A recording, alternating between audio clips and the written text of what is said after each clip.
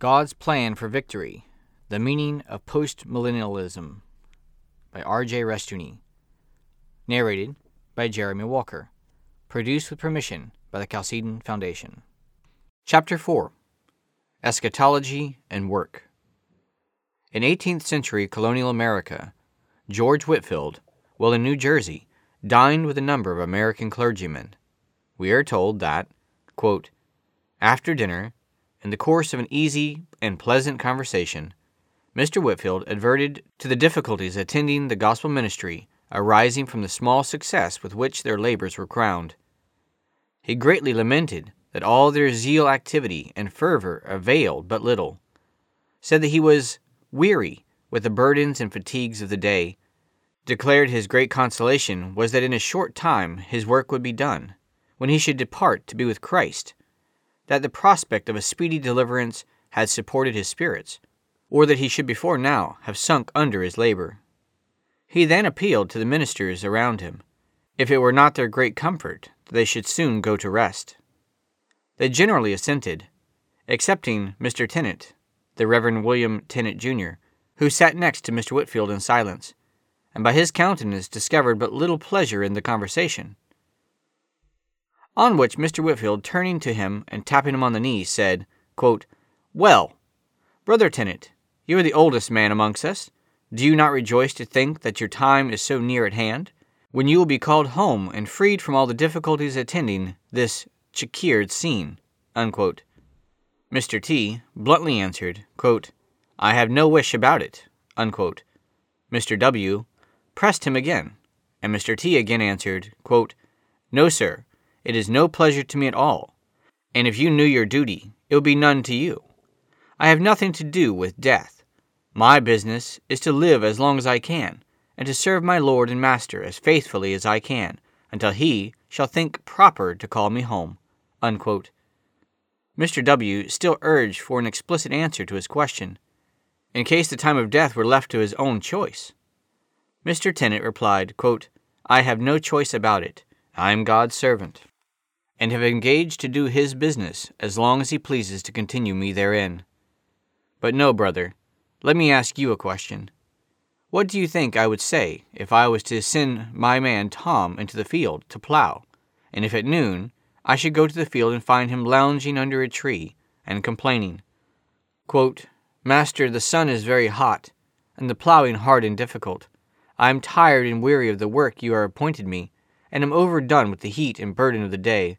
Do, Master, let me return home and be discharged from this hard service. Unquote. What would I say?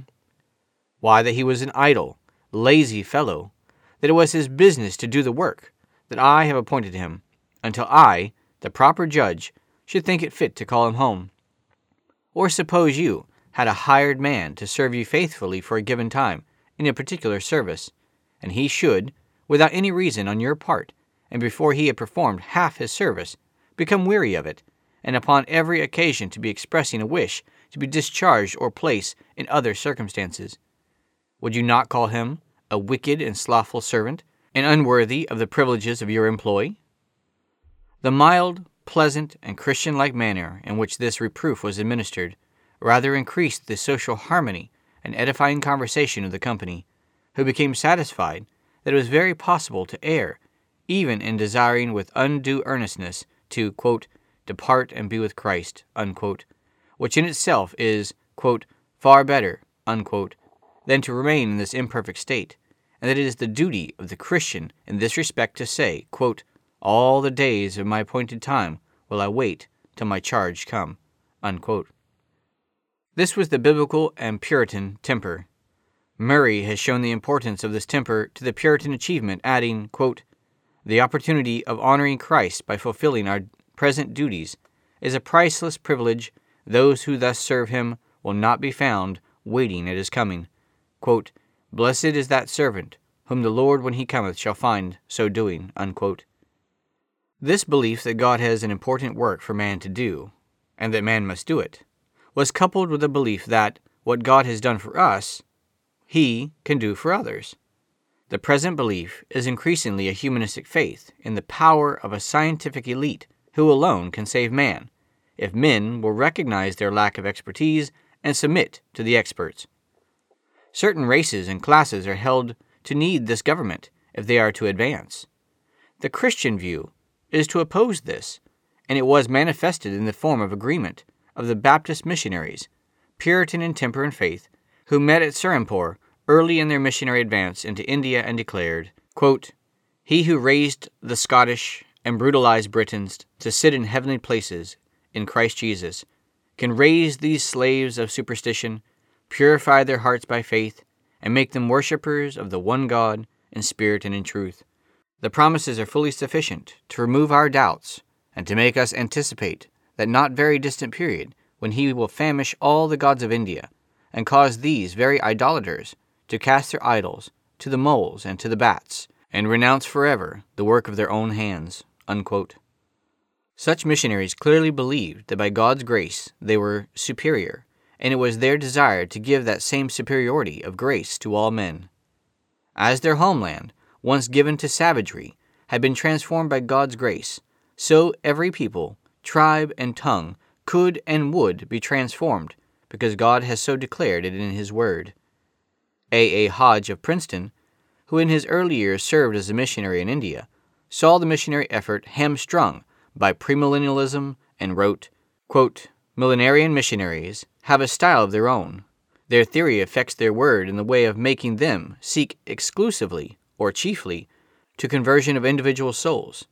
The true and efficient missionary method is to aim directly, indeed at soul winning, but at the same time to plant Christian institutions in heathen lands, which will, in time, develop according to the genius of the nationalities.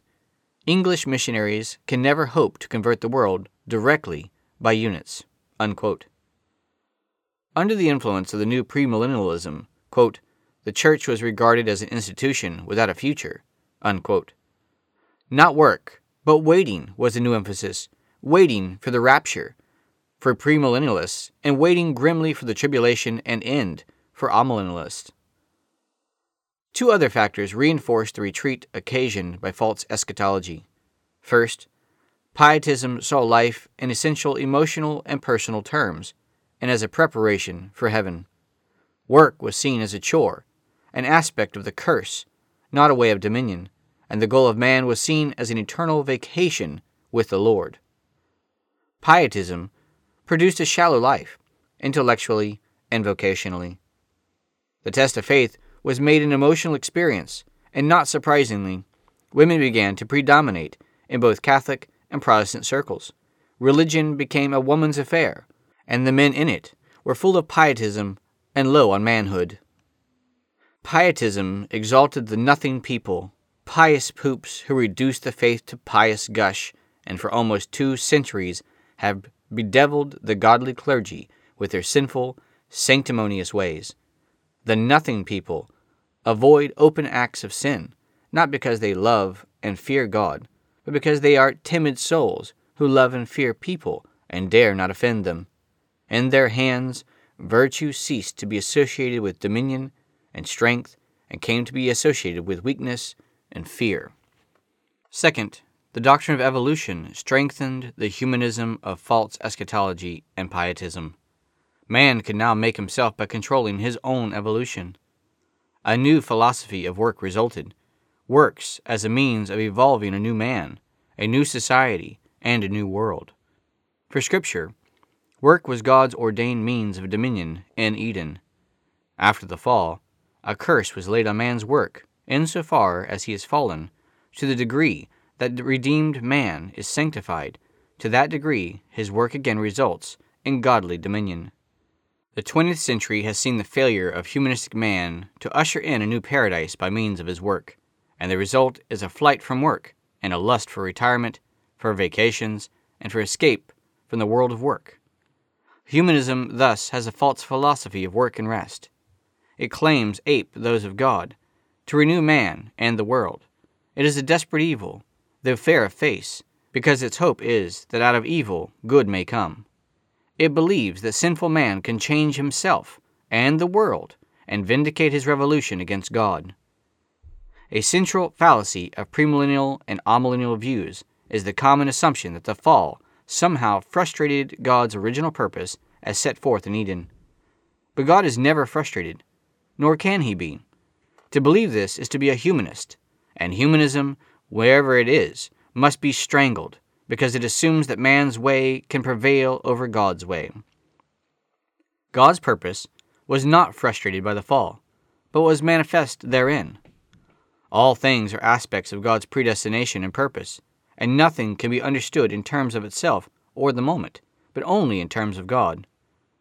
The salvation of man is not the ultimate purpose of God, although a part of his declared purpose, but the manifestation of his glory and purpose is and through man. The fall thus advanced God's purpose. Weeds, Genesis 3:18, frustrate man, but they replenish the earth and prevent man from destroying it. The empires of old, the communists of today, the ungodly men of science, and others, all believe that they frustrate God and mock him, but their every effort only advances God's purpose and his glory. Their wealth and achievements will be garnished by his kingdom.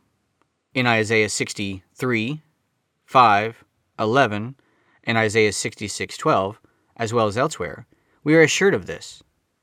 Of God's kingdom we are told that, quote, "the kings of the earth do bring their glory and honor into it," unquote, Revelations 21:24. Communism is an evil. We must oppose and wage war against its presence in our midst. Humanism is an evil. We must do battle against it on all fronts. We must remember, however, that their coming and their going will only further God's purpose and enrich God's kingdom, because nothing happens that will not further God's kingdom and the glory ultimately of his people in him and to his purpose. Quote, "Therefore, my beloved brethren, be steadfast, unmovable, always abounding in the work of the Lord, for as much as ye know that your labor is not in vain in the Lord." Unquote, 1 Corinthians 15:58. The world's doctrine of rest is a flight from work. Vacationing means a restless quest for entertainment and preoccupation to avoid the claims of work. Work gives no dominion in the world of humanism, and vacationing is an attempt to escape from the fact of frustration and castration.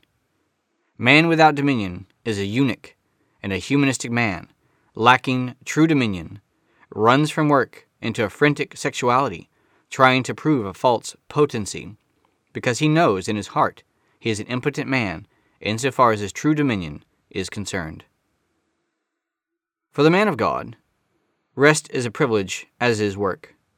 He rests because he has the assurance that the infallible and omnipotent God has assured him of his victory, and that his labor is never in vain in the Lord. The man of God rests in the pride and joy of dominion, in delight in the God who makes all things work together for good to them that love him, to them who are called according to his purpose. Romans 8:28. Retirement is a modern principle, the secular counterpart of the idea of a rapture. It is a surrender of manhood and of life. As long as a man is able, he needs to work, and he needs to rest. The rapture and retirement are falsely premised and mean a surrender. They treat a retreat from dominion as a privilege rather than a tragedy or grief. Postmillennialism gives us a theology of work and rest and an eschatology of victory.